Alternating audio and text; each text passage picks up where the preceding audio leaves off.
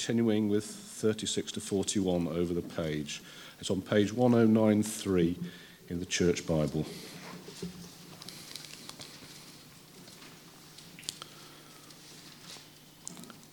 Then Peter stood up with the 11, raised his voice, and addressed the crowd.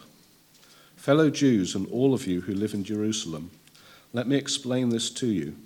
Listen carefully to what I say." And over the page. Continue at verse 36.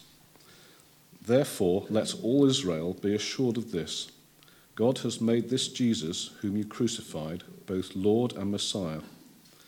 When the people heard this, they were cut to the heart and said to Peter and the other apostles, "Brothers, what shall we do?"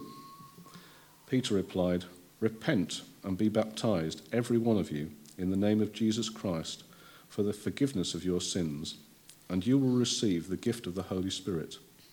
The promise is for you and your children, and for all who are far off, for all whom the Lord our God will call." With many other words he warned them, and he pleaded with them, "Save yourselves from this corrupt generation." Those who accepted this message were baptized, and about 3,000 were added to their number that day. This is the word of the Lord. Thanks be to God.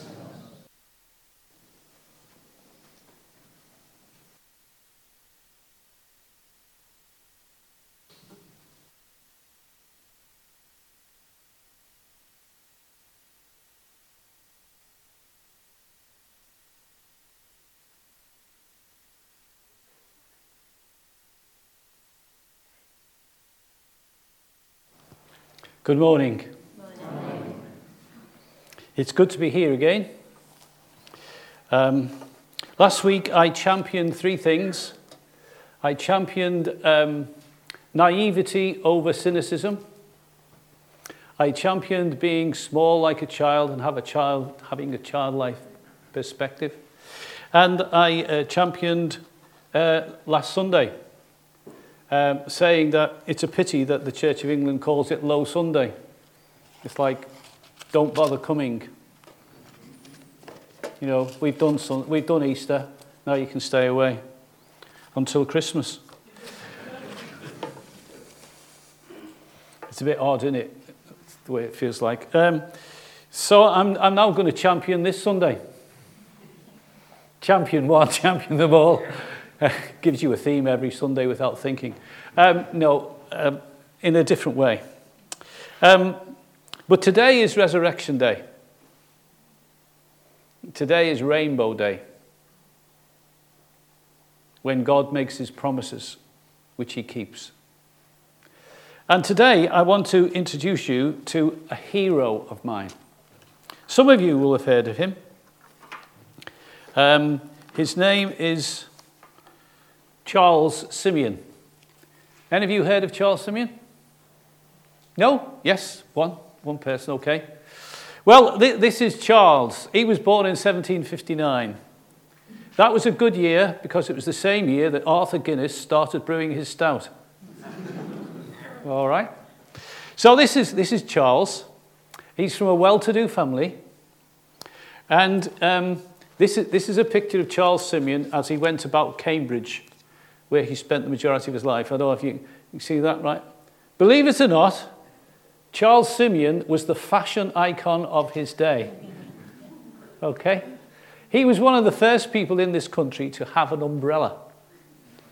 And if you were to go to Cambridge, a wonderful place, and you go to Holy Trinity Church, where he was vicar, and if you're fortunate enough to be there when there's a church warden or someone like that around, and they've got the key to the vestry, ask them to open the vestry, go in the vestry. When you go in there, as you go through the door of the vestry, you turn round, and above the door, in a glass case, is Simeon's umbrella. Amazing. And there are other things to do with him. Simeon went to Eton, and then he went up to Cambridge, to King's College. He'd been there a few days. He was organising his room and ordering in his port and his Madeira, as you do, and making sure that his two fine horses were well stabled. And within 3 days, life changed. Because he received an invitation from the provost to a service of Holy Communion 3 weeks later. Now, Simeon did not come from a family background, a church background, a Christian background. He wasn't a Christian. He was a bit of a conceited teenage lad. Thought a lot of himself. Hence, he wanted to be the Stephen Gerrard of his day. Doesn't look a lot like him, but and he was just unprepared for this invitation, and he was dumbfounded as to why it had an effect on him. It's just a simple invitation to a communion service in the college chapel, King's College, Cambridge Chapel, 9 lessons and carols and stuff. And it wasn't so much an invitation as a summons. You have to go. And he says in some of his writings that the devil himself was more fit to attend that communion than he was. The devil himself was more fit to attend than he was. And he became extremely anxious about this. He needed someone to turn to help him. But there was no one he could turn to. His parents weren't Christians. Right. So I will now read you just a part of a page. And you'll see the connection between Easter and Simeon. Because he would champion Easter as well. So Simeon does not record in his somewhat scanty memoirs how the dreaded compulsory communion went. He was at that point far from having achieved any peace of mind and was still engrossed in his amateur theological researches. Fortunately for him, he persevered with a book by Bishop Wilson, and he persevered for another 2 months, which brought him to Lent and Holy Week. He spent hours trying to reconcile his sense of guilt with the mystery of the sacrifice of Christ as portrayed in the communion service of 1662. He had had no evangelical training to throw light on the subject. There was no one he knew to whom he could turn. The skies seemed dark overhead, and when he looked down, it was only to see his horrific reflection as a sinner beyond hope. In this frame of mind, he suddenly came upon a phrase to the effect that the Jews knew what they did when they transferred their sin to the head of their offering. Like a flash, it came to him, I can transfer all my guilt to another. I will not bear them on my soul a moment longer. Looking back in happy retrospect over the years, he recorded later, accordingly, I sought to lay my sins upon the sacred head of Jesus, and on the Wednesday of Holy Week began to have a hope of mercy. On the Thursday, that hope increased. On the Friday and Saturday, it became more strong. And on the Sunday morning, Easter Day, April the 4th, I awoke early with those words upon my heart and lips, Jesus Christ is risen today. Alleluia, alleluia. From that hour, peace flowed in rich abundance into my soul, and at the Lord's table in our chapel, I had the sweetest access to God through my blessed Saviour. Isn't that wonderful? Eh? Isn't that wonderful? I love reading that. You can see I've read this a time or two. I love reading that.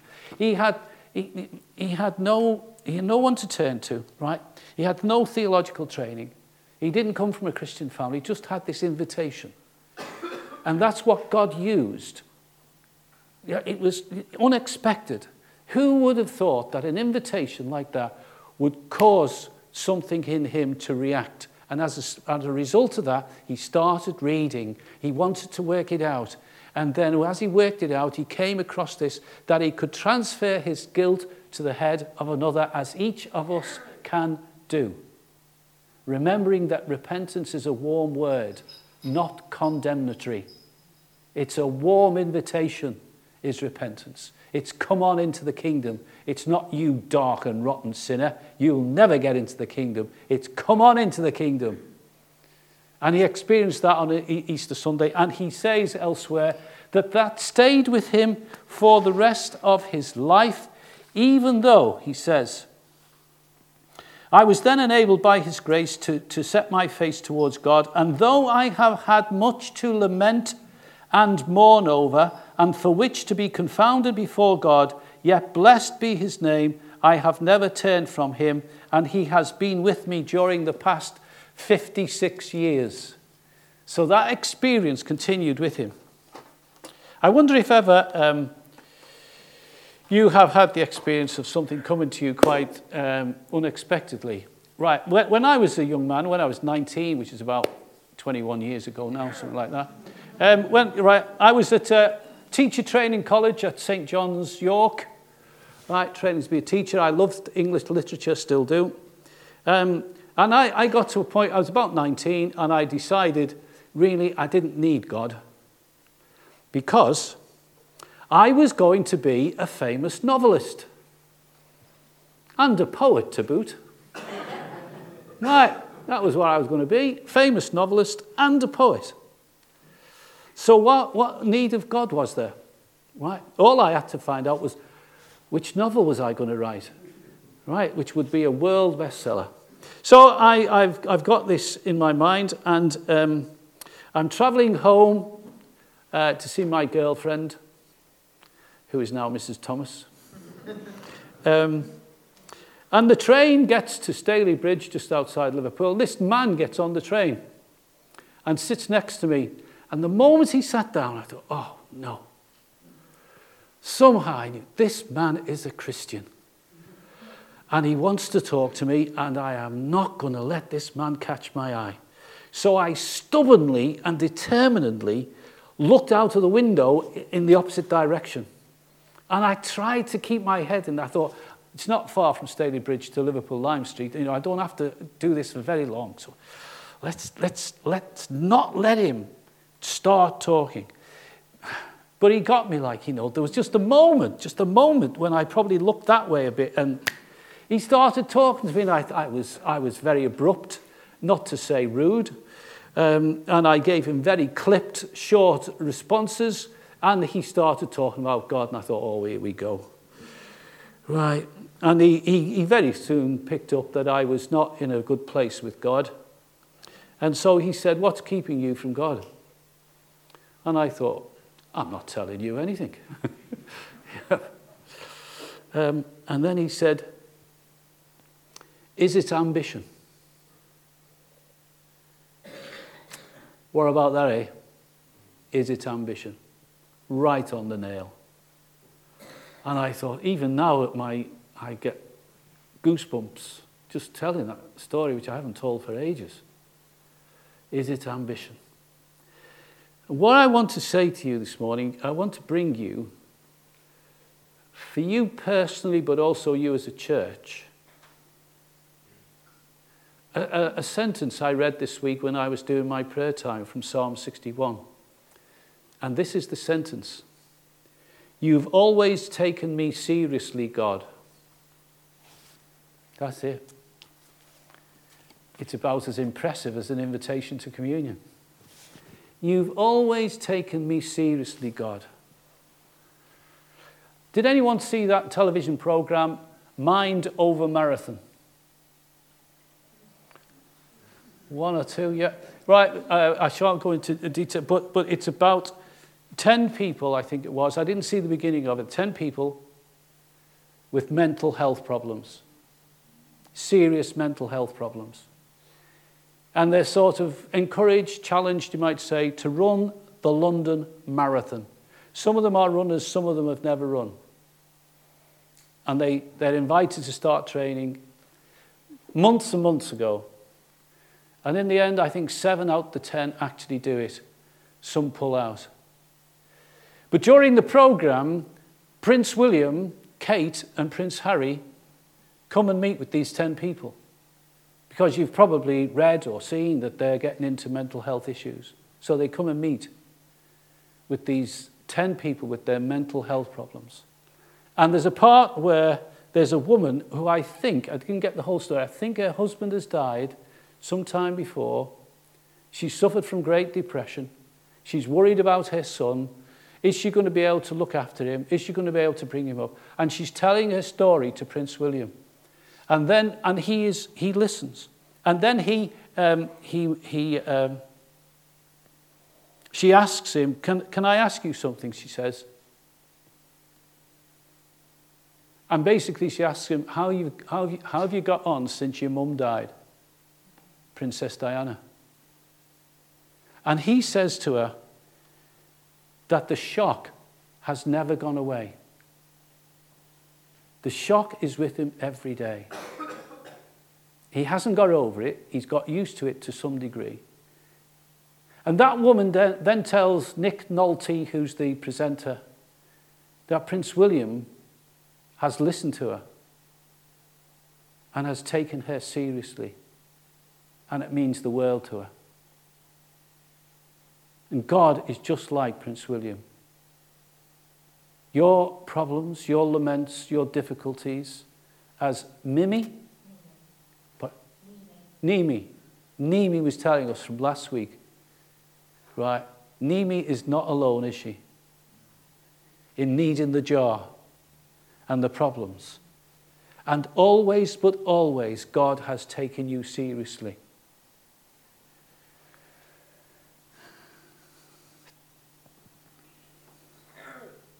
I'd like you to imagine something, okay? You may find it better if you close your eyes, but you don't have to. I'm going to describe a scene. I'm going to paint a scene for you. I'd like you to enter into it, if you would. Okay, this is it. You're out in the countryside on your own. You're having a walk. There's nothing to be afraid of. There's nothing threatening except some dark clouds. You're walking up this hillside, and as you have suspected, there's a drop of rain. And as you turn around, you see these clouds, you think it's really going to rain heavily. And in the distance, not the far distance, but the short distance, you see a hut. And you think, it's going to come on really heavy, this rain. I'm going to try and get to that hut. And you're right, because the closer you get to the hut, the heavier the rain becomes. And you get to the hut, you wonder what might be in it, a cow or a calf or something, but there's nothing in it. You look through the window, there's nothing in the hut. It's all clean, quite tidy really. And so you go in out the rain, shake the rain off yourself, and you stand looking out the window to see when the rain's going to go off. And as you look out the window, there's another figure in the rain heading towards the hut. And as you look closely, as the figure gets nearer, you recognize him. And it's Jesus. And it's too late to get, there's no other way out other than the door you came through, and he's already at the door. And he comes in, he doesn't know you're there, of course. He comes in, he shakes the rain off himself, and then he sees you. And you look at him, and he looks at you. It's almost like eye to eye. Well, it is eye to eye. And you find it difficult to hold his gaze, and you look away from him because you immediately begin to think of all the mistakes you've made, of all the errors in your life, of your sin. You begin to think, I'm a failure, I'm hopeless, I'm not as good as other people. I've let so many people down. There's just an endless list of things that you believe is wrong with you. And you're really caught by this. But then, as much as you can't look at him, you're drawn to look at him. And so you lift your head and you look at him. And he's looking at you. And he's not condemning you. And you can't believe it. You're looking into these loving, warm eyes. And you realize that he is looking beyond the mistakes that you've made and the errors and the broken relationships and the upsets and the depression and the whatever else it is. He's looking beyond that. It's not that he's ignoring those things, but he's looking beyond them. And he's looking at you. He's looking at you. And his eyes are celebrating you. He's taking you absolutely seriously. The whole of your life. Not just the bit that isn't so good, but there's the huge bit that is wonderful. Because you're created in the image of his Father. And he's looking at you and you can't take your eyes off him. And you see that when he looks at you, he believes in you. He believes in you. You know it. This man believes in me. He's affirming me. He's confirming me in my goodness, in my potential. This man loves me. And it's just so thrilling and wonderful. And then you just sort of glance over his shoulder and see the rain stopped. And Jesus says he has somewhere else to go, as you do too. And he leaves. He leaves and goes one way, and you leave, and you go your way. Now that is just an image that has been painted and created. The storm, the field, the hill, the hut, they're all in the imagination. What is not created in this instance is a resurrected Jesus who is real and alive and is with you at this very moment and who looks at you now as he did in that hut. And yes, he sees the mistakes and the errors and all of that. He sees that, but he looks beyond that. He can do something about that. He already has on the cross. Now he looks and he's taking you so seriously, more seriously than you have ever taken yourself. And he sees the gifts you have. He sees that there's hope in you. He sees that there is longing in you. And he wants to affirm it in your life. He wants to place his hand upon you and anoint you and bless you ever so richly. And he wants to do it at this very moment. So as you left the imaginary hut and you were never the same again, so as you continue in the next second and minute of your life, you are never the same again because the resurrected Christ has met with you this morning, now.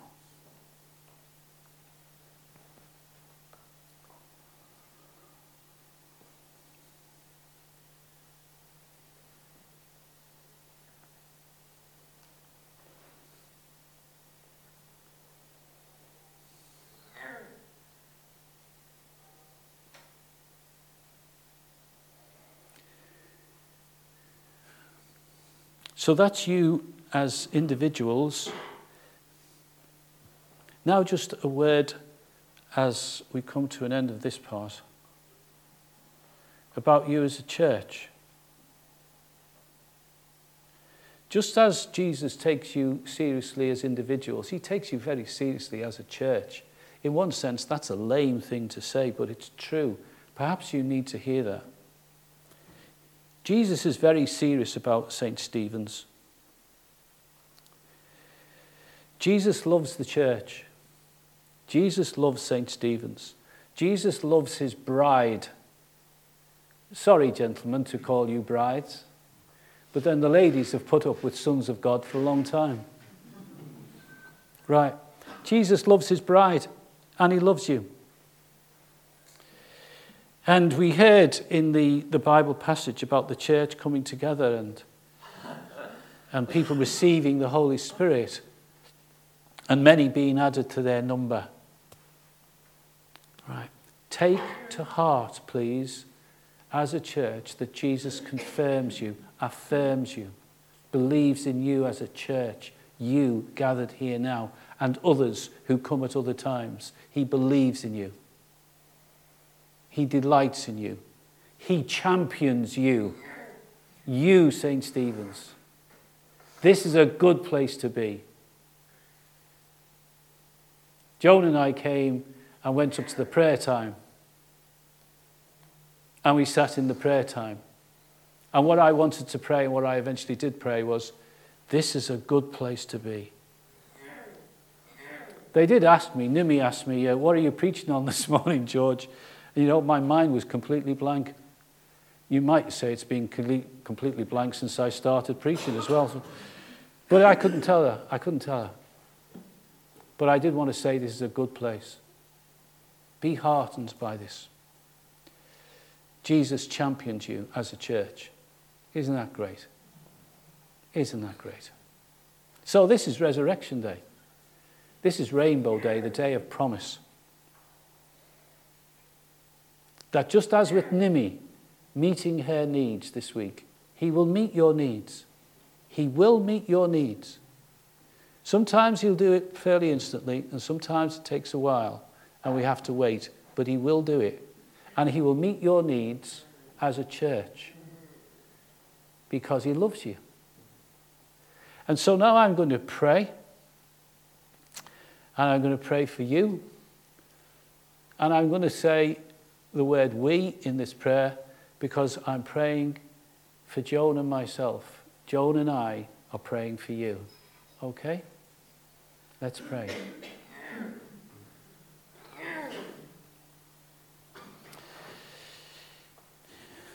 Lord, we're glad to be here.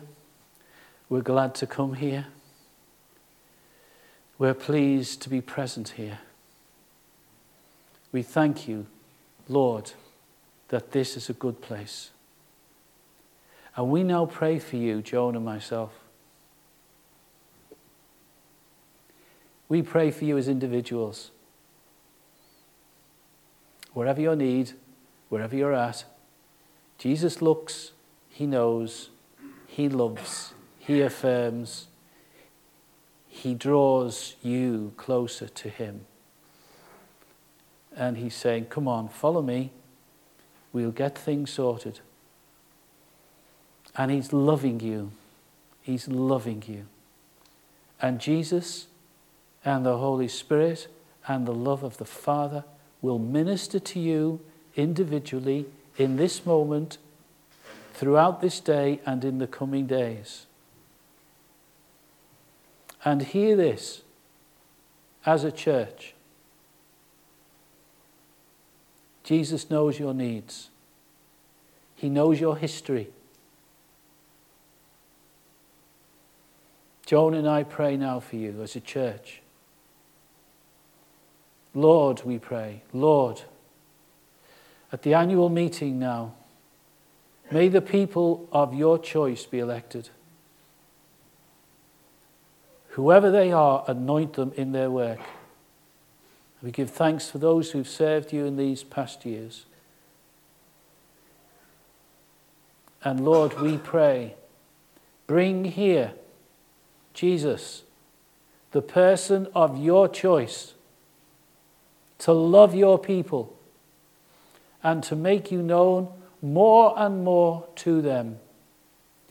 May they be able to receive the love of your people. May they be teachable by your people as they teach your people.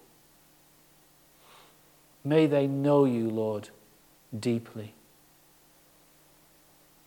And may they have a heart, not just for your church, but the people of this parish. And we thank you, Jesus, just like Prince William, you sit and you listen to us.